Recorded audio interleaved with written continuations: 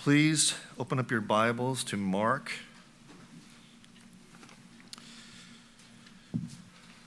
Mark chapter 15, verses 6 to 15 as I read aloud.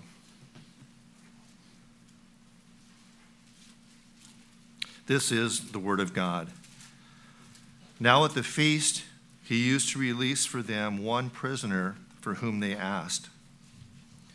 And among the rebels in prison who had committed murder and insurrection, there was a man called Barabbas. And the crowd came up and began to ask Pilate to do as he usually did for them.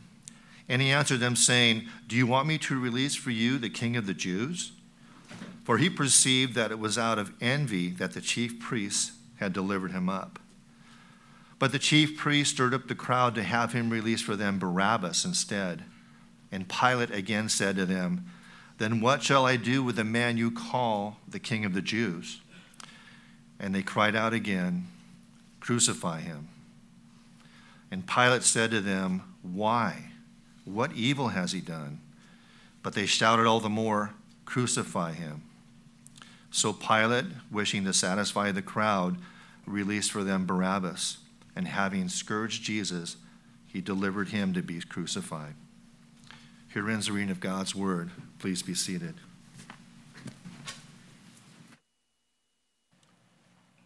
We're at the end of the series of trials of our Lord Jesus Christ. Short hearings, really. There were 3 Jewish trials, followed by 3 Roman trials. So in quick succession, there was, of course, the preliminary hearing before Annas. He was rushed off to Caiaphas, who was the sitting high priest at this time. And then there was the hearing before the whole council, that is the 71 of the Sanhedrin, which led to 3 Roman trials as Jesus was bound and taken to Pilate. Pilate sent him off to Herod, and then Herod sent him back to Pilate. John 19:14 tells us that those trials, all of them, essentially were over by about the 6th hour. So somewhere around 6 to 7 a.m., the trials were over, and Jesus was ordered to be crucified. This morning, we enter the 3rd and final trial of our Lord. We hear the question posed to the crowd: who do you want, Jesus or Barabbas? And as we consider this morning, beloved, the choice of Barabbas over Jesus, we must see that this event is not something that merely took place 2,000 years ago, but is an action that reveals the natural choices of us all. The natural choices of us all. So considering that, let's go to prayer before we look at the text this morning. Lord God, we ask again for your help. Make the book come alive to our hearts. Give us eyes to see more intently the reality of what has taken place in this exchange, that we might learn more of your grace by way of your Son, our Lord Jesus Christ. It's in his name we pray. Amen. Were it not for this encounter, from which Mark just read, and the others that we looked at last week with regard to Pilate, we would know nothing about Pilate. Pilate has been preserved throughout time as believers for centuries reference his name regularly, some weekly, we monthly, when we speak of Jesus Christ, our Lord, born of the Virgin Mary, who suffered under Pontius Pilate.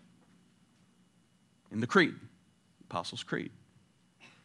Pilate was a pagan Roman captain who had only one concern, and that was maintaining peace and quiet in Judea.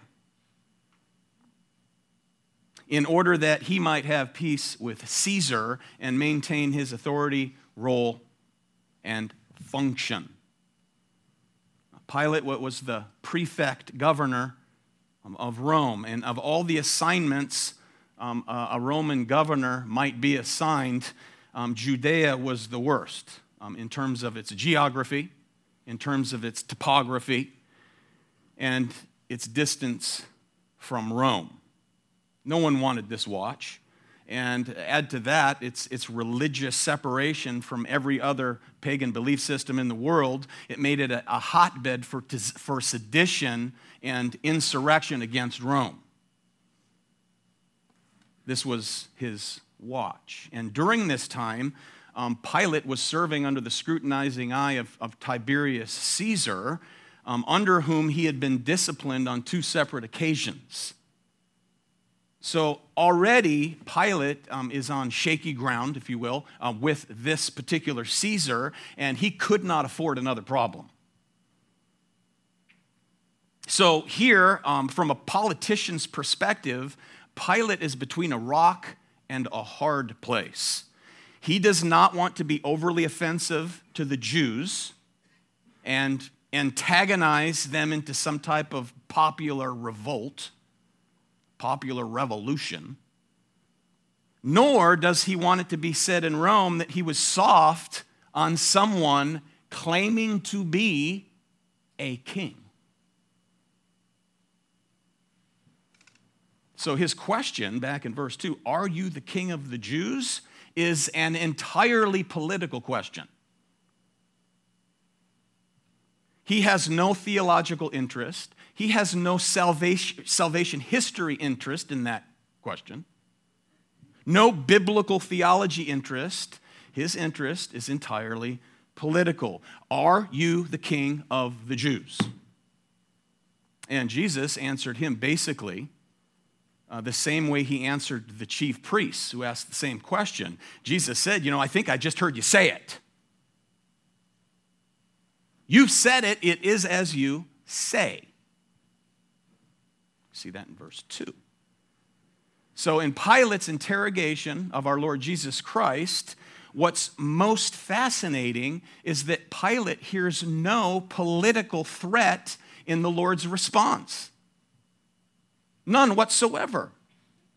Mark helps us see that plainly. John, he helps us see that explicitly, as we saw last time. John 18:31, look at it. Pilate said to them, "Take him yourselves and judge him by your own law." The Jews said to him, "It's not lawful for us to put anyone to death." And this was to fulfill the words that Jesus had spoken to show by what kind of death he was going to die. It wouldn't be stoning. It would be crucifixion. In other words, they're demanding the most ruthless application of Roman justice, crucifixion, when Rome sees no cause. Evil religious hypocrisy. Now, back in verse 3, we notice, while they accused him of many things, Pilate again asked him, "Have you no answer to make? See how many charges they bring against you?" So the silence of Jesus, you see, it begins to frustrate Pilate. He's nervous and basically says to Jesus, "Help me out here. Help me out here. You must say something in your own defense. Do you hear all these charges?" Now, we're reminded here that it wasn't only what Jesus said that amazed people. Here, it's even what he doesn't say. No, verse 5, "But Jesus made no further answer, so that Pilate was amazed." Amazed. Beloved, the reason Jesus refused to answer Pilate is because he's already been in the Garden of Gethsemane, and it was there that he wrestled with regard to the consequences of his heavenly Father and the cup that he would have to drink. the cup of God's wrath, the torture that he would have to bear, the death that he would have to face in order to release you from the bondage and condemnation of sin. Silence. He cried out to the Father 3 times, Father, if it's possible, let this cup pass. Nevertheless, not my will, but your will be done. It's settled. So when you see the silence of the Lamb here, when you read these accounts, when you see the silence of the Lamb, remember 2 things, beloved. Number 1, how committed he is to you, that he should die for the sins of his people in silence. And secondly, remember the silence of those spoken of on Judgment Day. Remember what the scripture says with regard to all those who reject Christ this very day and reject him to the end. On that day, every mouth will be shut. Romans chapter 3, verse 19. Every mouth will be stopped and the whole world held accountable to God. In other words, they'll have nothing to say before the condemnation of Almighty God. Hand over mouth. Oops. It'll be more than oops, let me tell you that. So give thanks, beloved, that you will not be part of that silent party on that day because Jesus took that silence for you on this day. And for any hearing my voice, I come to find out oftentimes that even unbelievers listen to us online. They don't like it, but they listen to it. It's interesting that modern technology serves some good. I love that. If you happen to be one who runs your mouth rejecting Jesus Christ, and you think that you're going to have a few words for him on the last day, think again, because Scripture says your mouth will be shut. And amen. That leads us to verse 6. Now, at the feast, he used to release for them one prisoner for whom they asked. Now, it had become a custom that during Passover, a Jewish prisoner would be given freedom. The custom was Passover amnesty, according to the people's choice. Now, we're familiar with presidential amnesty, that our president can release a prisoner from prison because he's president. Here, it was a gift given to them on Passover by Roman authorities. Pilate would allow them to call for one of their own to be set free. And notice verse 7, and among the rebels in prison, among the rebels who were in prison, who had committed murder in the insurrection, there was a man called Barabbas. Bar Abba, son of the Father. That's the meaning of his name, son of the Father. Bar Abba. There are actually a few Greek manuscripts, beloved, that preserve this man's name as Jesus Barabbas. Jesus, remember, was a very common name in the first century. That's why when we read the Gospels, we read it's Jesus of Nazareth, the one who is the Christ. He is Jesus Barabbas. Jesus, son of the Father, that's his name. Now, as we piece the Gospels together, we read that he was a notorious prisoner. We read that he was a robber. We read that he was a rebel. He was no ordinary crook. Verse 7 tells us that he had committed murder in the insurrection. The uprising, we don't know what that was about, but this tells us, this informs us that his first readers would have known about it. The insurrection. In other words, Barabbas was involved in the Jewish efforts to throw off Roman rule, and he was likely viewed as some kind of hero, some kind of Robin Hood figure.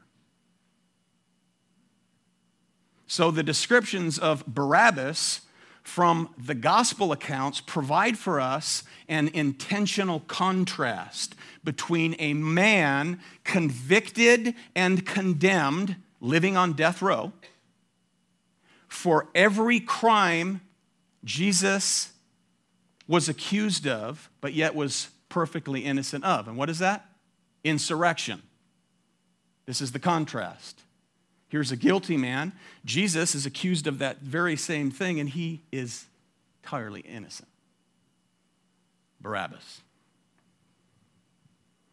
Verse 8, and the crowd came up and began to ask Pilate to do as he usually did for them every Passover. Okay, so that act of amnesty, that actual release of a prisoner, of one of our own. And they're going to call for Barabbas. Just a couple of minutes. So that's what they inquire about. And Barabbas was likely the leading zealot of this insurrection. So in their minds, he was a very popular hero. Oftentimes, in movies and such, like, say, The Passion, for instance, remember the Barabbas character there was depicted as like a toothless buffoon. He wouldn't have been that. He would have been viewed as a hero. Kind of like Osama bin Laden was to certain Muslims. Intelligent, but evil. Barabbas. So now here, while under immense pressure from the local leaders, from the Jews, Pilate comes up with an idea. In verse 9, he answered them saying, do you want me to release for you the king of the Jews? Now remember, Pilate has no desire to try this case. No desire whatsoever to try this case, this Jesus of Nazareth, who claims to be Christ. So he attempts to play the amnesty card. You want me to release Jesus? How about that, huh? He was familiar with Jesus' popularity among the people, so he's thinking in his mind, no doubt, well, perhaps they'll choose Jesus. So he thought.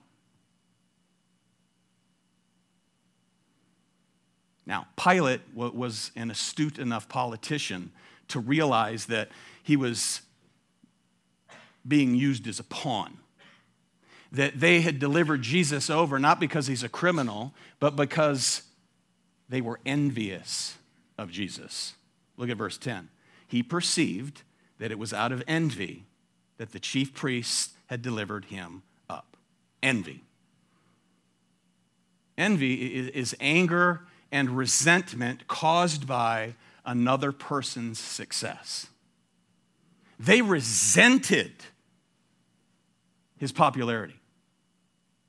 They resented his miracles. They resented the size of his following. They resented the fact that Jesus taught as one who had authority and not as one of the scribes. They resented that. Now, Pilate, he was not a righteous man, but he was savvy. He knew what they were doing. If he had any bit of courage, any integrity at all, he would have ended the whole thing right there. But again, he's only looking out for himself. He would have said, if you were any kind of man with any kind of backbone, I am not going to take an innocent man and punish him because you are envious of him. But he had no backbone. All he cared about was himself under this kind of pressure. So instead, he turns things over to popular opinion. He gives the people the choice. You know, leaders like Pilate or people like Pilate forever have their finger up in the wind to see which way it's blowing, and then they do something so as to satisfy the crowd. Unfortunately, that happens in churches today. And then they tell the people what they want to hear rather than what they need to hear. That's a shame. Now, Matthew, all this is going on. Matthew includes an interesting side note. Look at it, Matthew 27:19. Besides, okay, while he was sitting on the judgment seat, that is Pilate, his wife sent word to him, have nothing to do with that righteous man, for I have suffered much because of him today in a dream. So while Pilate was sitting on the Bema seat, a message comes from home, a note from his wife. You talk about pressure. There's the pressure of the Sanhedrin. There's the pressure of the crowd. fears of Caesar, of Tiberius Caesar, and now you have your wife in the picture who tells you, don't do that, honey. Very wise. You know, my wife has warned me about people in the past. She's been 100% right, 100% of the time. Be careful of that person. Too late. Too late. She said she's had dreams about this righteous man. Okay, back to verse 11. But the chief priests stirred up the crowd to have him release for them Barabbas instead. So here you have these priests and politicians from the Sanhedrin. They're working the crowd. Hey, vote for Barabbas. Don't vote for Jesus, vote for Barabbas. So standing there like a bunch of dumb sheep, their leaders telling them what they should do, who they should choose. The crowds, as always, are easily manipulated. Yeah? Crowds can be easily manipulated. Just listen to the news. Well, I shouldn't say that. When you do listen to the news, don't listen too intently, but you'll see how easily crowds are swayed back and forth, to and fro. I find that when I dialogue with people about whatever, philosophy, politics, let alone theology, all they're doing, you can tell people who don't think. They regurgitate what they hear at 6 o'clock. The news.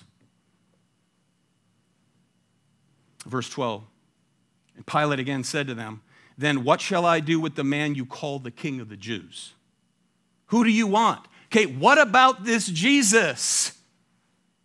What would you have me do with Jesus? And they cried out, verse 13, again, crucify him. And Pilate said to them, why? What evil has he done? But they shouted out all the more, crucify him. Frightening scene. Frightening scene. Put yourself there. So, wanting to release him, we have to ask the question, what really changed Pilate's mind? He knows the man is innocent. He wants to release him. He sought every way to release him. Well, John tells us what changed his mind. Look at it, chapter 19, verse 12. From then on, Pilate sought to release him, but the Jews cried out, if you release this man, you are not Caesar's friend. Everyone who makes himself a king opposes Caesar, Pilate. So when Pilate heard these words, he brought Jesus out. Okay, implied in their words is the threat. If you let Jesus go, we will file a complaint. We will file against you a complaint to Caesar and tell him that you have actively allowed a treason, an insurrectionist against Rome, and you freed a man who claims to be king. Verse 15, John 19, they cried out, away with him, crucify him. Pilate said to them, shall I crucify your king? The chief priests now, the chief priests who hate Rome, they hate Caesar, answered, we have no king but Caesar. Wow. So he delivered him over to them to be crucified. So, in an absurd act of injustice, Pilate sacrifices the innocent man, the innocent life on the altar of his own personal ambition. Hands him over. Now, it's at that point that we read in Matthew 27:24, look at it. He took water and washed his hands before the crowd, saying, I am innocent of this man's blood. See to it yourselves. And all the people answered, his blood be on us and our children. A unanimous, all the people answered decision. They called for his crucifixion, essentially calling down a curse on their own heads. And indeed, that would be made manifest in 70 AD with the destruction of Jerusalem and the temple. So, verse 15, Pilate, wishing to satisfy the crowd, released for them Barabbas. And having scourged Jesus, he delivered him to be crucified. Thousands to this day, millions probably to this day, want to satisfy the crowd, and they reject Christ in order to protect their position, in order to protect their promotion, in order to guard themselves and protect themselves with regard to academic respect. Right? You may be tempted to walk away when someone laughingly says, you believe the Bible to be literal, as in God's word, literally God's word? You believe that? Oh, no. You believe that God just created? You believe Genesis account? You believe it? Well, if you don't believe that, when do you start believing the Bible? What verse? What chapter? This is a temptation for us, is it not? Yeah. Now, Pilate's response, notice, was threefold. First, he releases Barabbas, verse 15a. Imagine sitting in his cell, contemplating his impending execution. Someone barges in and says, Barabbas, you can go. You're set free. Jesus, the one they call the Christ, he's going to be crucified in your place. You're free to go.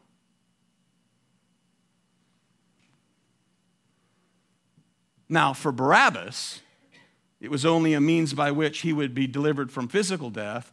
But for those who know Jesus as Lord and as Savior means far more than just physical freedom. You can insert your name as the prisoner. You, insert your name in your mind, just insert your name. You are free. Jesus, who is the Christ, has been crucified in your place. You're free. You're free. So first, he releases Barabbas. Secondly, Pilate had Jesus scourged, verse 15b. Now, think about everything that has led to this moment, beloved. Think about the agony in the Garden of Gethsemane at that midnight hour. The arrest by temple guards who came with clubs and swords and lamps. Think about his mock trial, the brutal beating, the humiliation, the spit in his face, the hands of his enemies laid upon him, punching him, dragged from religious trial to civil trial and back around again. Think of the exhaustion, up all night, physically and mentally exhausted, dehydrated, and now scourged. A brutal, grotesque form of punishment. As a matter of fact, Roman scourging was so grotesque that even the Roman Emperor Domitian, that evil emperor, was horrified by it. The instrument was the flagellum, a whip of leather cords plated with sharp pieces of bone and lead. The victim would be stripped down, tied to a post, and flogged until his flesh hung in bleeding shreds. Sometimes, historians tell us, that his internal organs and bones were visible. Scourging. But 700 years before this scourging, we read the words of the prophet Isaiah as regards the promised coming suffering servant, the Messiah, Son of the living God, Jesus the Christ, when he wrote 700 years before in Isaiah 53 and verse 5, by his scourging, his stripes, we are healed. spiritually healed. Spiritually healed. That's the second thing. He frees Barabbas, scourges Jesus, and then thirdly, he delivers him to be crucified, which we'll see when we get to verse 21.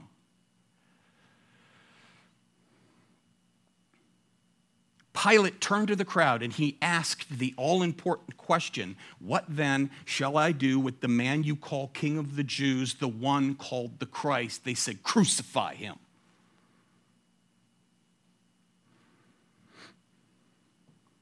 That's the narrative. That's what happened. So what? Now what? Well, let me rephrase the question and let me pose it to you this morning. And it's this: what then shall you do with the man they call the Christ? What will you do with this man they call the Christ? Will you bow down and worship him in spirit of truth? Spirit and truth. That's how true worshipers worship, spirit and truth.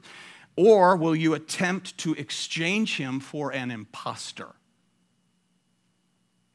Exchange him. The way, the truth, and the life. Exchange him for false gods of your own mind, your own imagination. A different kind of Christ. My kind of Christ is just one of many ways.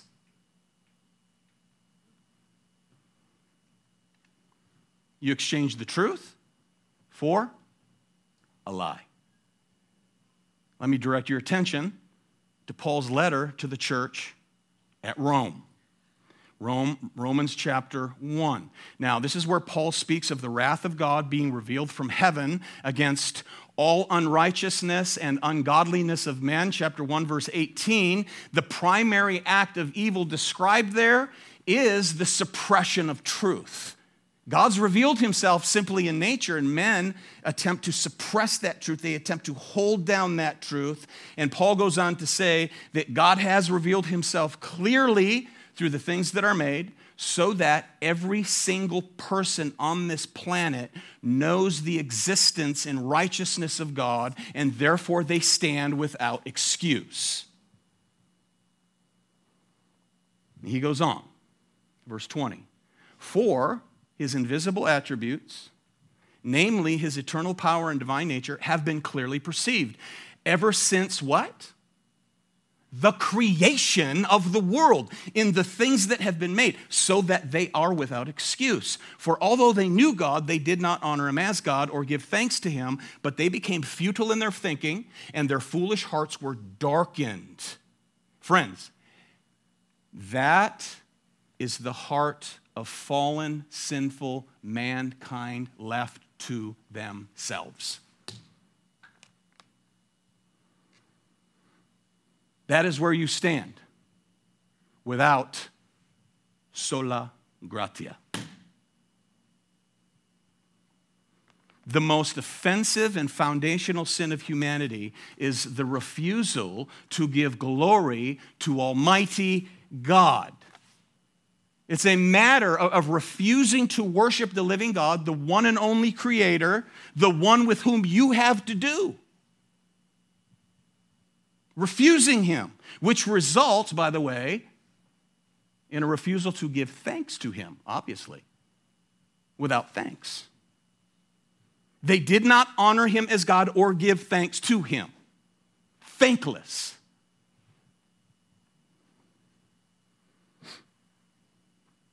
See, left to ourselves, we deny the fact that we have nothing without him. Without him, we have nothing. You know, contrary to popular belief that God owes us something. Does God owe you anything? No. Think again. He owes me nothing. He owes you nothing. Everything we have is according to the providential, benevolent providence and goodness of God. Everything. So if we think that we're owed something, we'll be thankless. And the ultimate insult is that we will make gods of our own. Amen?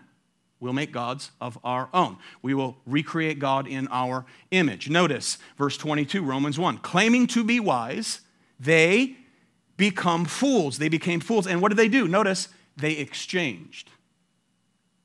They exchanged. Title of the message, The Great Exchange. They exchanged the glory of the immortal God for images resembling mortal man and birds and animals and reptiles.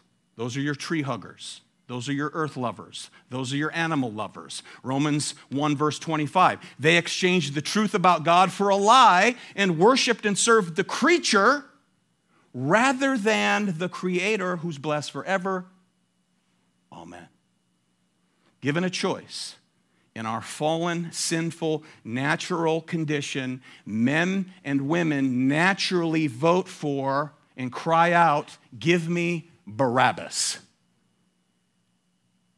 Left to ourselves, we cry out for a Barabbas to this very day. Give me Mother Earth. Give me Buddha. Give me Hare Krishna. Give me Oprah.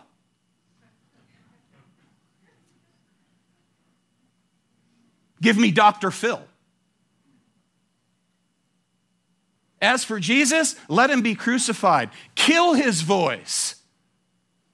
Kill him from my conscience. Kill him from my mind. Kill him from the conviction of my heart. Get him out of here. Give me Barabbas. I'll exchange the truth for a lie. And I will praise the gods of my own making, even if my God is me. We'll exchange the truth for a lie. Others think that a plea of ignorance on the last day will free them from any kind of guilty verdict before Almighty God. They will say, Lord, God, we weren't atheists. We were agnostic. We were agnostic, meaning without knowledge. The Latins, ignoramus. Ignoramus. We weren't atheists. We were agnostics. We were ignoramuses, rightly so. But no plea of ignorance will stand on that day, the moment you take your last breath, because who holds your breath in his hand? God. You remember God's judgment back in Daniel 5 with one King Belshazzar? Listen to what he said. You have lifted up yourself against the Lord of heaven.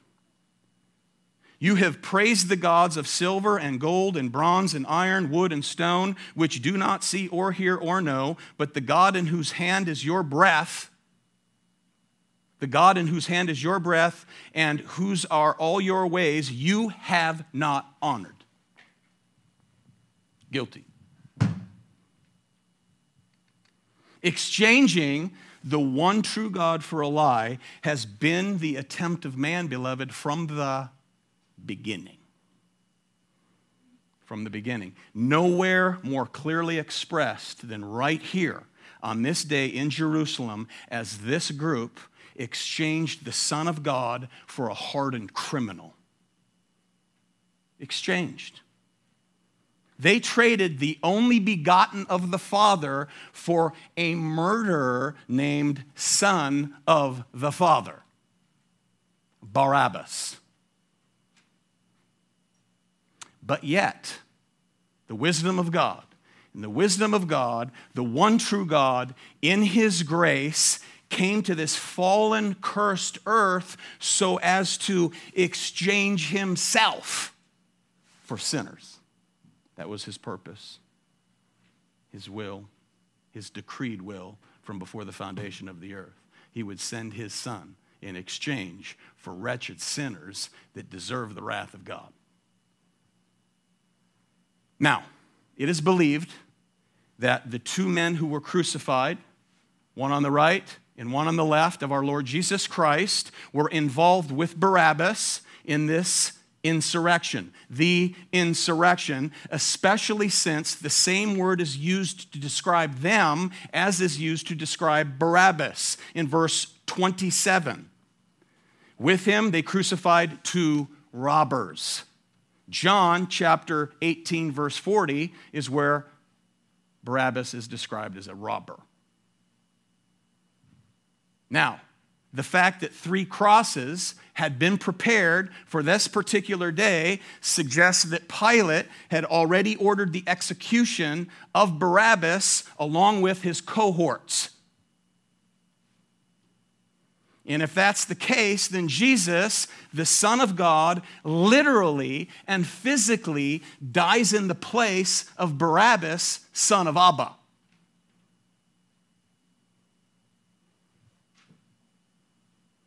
Jesus, the Christ, quite literally and physically dies in the place of Jesus, Barabbas. Amazing. Friends, we see here in the Barabbas story a living parable of our redemption. A vivid picture of our own redemption, because like this man, we deserve death. Like Barabbas, we deserve death. And like him, in Christ, we have escaped execution. Because Jesus was executed and died in our place, and condemned there he stood.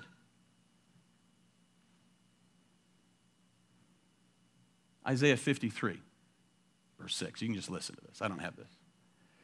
All we, like sheep, have gone astray. We have turned every one to his own what? Way. Jesus is the way. To our own way. That's a comprehensive statement. We all, y'all, we all have left the path laid out for us by our Creator. We have turned to our own way, deliberately rebelling against our Creator, spitting right in his face as they did on this day. No better.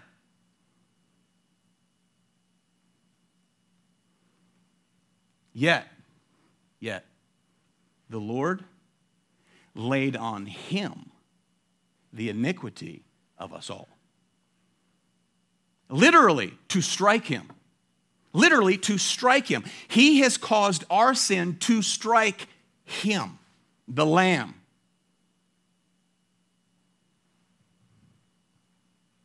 The silent Lamb. By oppression and judgment, he was taken away. That's what we've just studied. By oppression and judgment, he was taken away. And verse 8, Isaiah 53, as for his generation who considered that he was cut off out of the land of the living, stricken for the transgressions of my people, says Yahweh. Those to whom the stroke was due, was laid upon the Son. That, friends, is the great exchange. That is the ultimate exchange. The righteous one who stands in the place, who stood in the place of the guilty. For our sake, he made him to be sin. 2 Corinthians 5:21, for our sake, he made him to be sin who knew no sin, so that in him we might become the very righteousness of God. That's the great exchange. That's what took place on this day. 1 Peter 3:18, for Christ also suffered once for sins, the righteous for the unrighteous, that he might bring us to God. To God. Do you believe who Jesus is and what he has done? Do you believe Jesus is the Christ? Do you believe who he is and what he has done? And secondly, do you desire what Jesus offers? Come to me, all you who are weary and heavy laden, I will give you rest. Eternal rest. Rejoice in Christ because of the great exchange. Come to Christ, I bid you today, if you're not in Christ, because of the great exchange. and you'll experience it in living color for the glory of God. By grace alone, through faith alone, in Christ alone, according to the Scripture alone, for the glory of God alone. Amen and amen. Father, we do thank you for your word again. We thank you for the great exchange, the one who was condemned in our place, the innocent one, the only one, your Son, our Lord.